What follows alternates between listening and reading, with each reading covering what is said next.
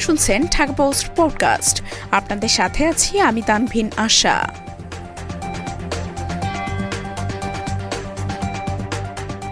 যুক্তরাষ্ট্রের শক্তিশালী শীতকালীন ঝড়, ৪,৪০০ ফ্লাইট বাতিল।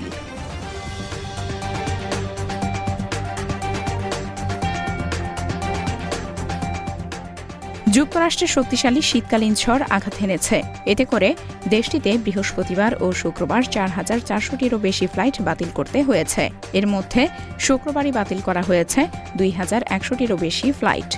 বড়দিনকে সামনে রেখে যুক্তরাষ্ট্রে এখন ছুটির সময় চলছে এবং এ উপলক্ষে দেশটিতে আকাশপথে ব্যস্ত ভ্রমণ মৌসুম হবে বলে অনেকে আশা করেছিলেন।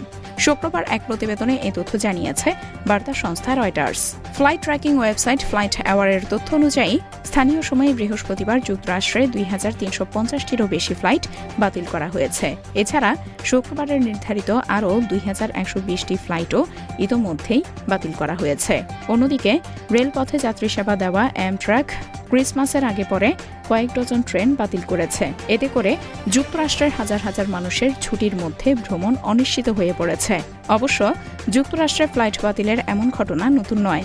গত বছরের ছুটির এই মৌসুমে ফ্লাইট কর্মীদের মধ্যে করোনা ভাইরাসের প্রাদুর্ভাবের কারণে আকাশপথে চলাচল ক্ষতিগ্রস্ত হয়েছিল। ফলে যুক্তরাষ্ট্রের এয়ারলাইন্সগুলো সে সময় হাজার হাজার ফ্লাইট বাতিল করতে বাধ্য হয়েছিল।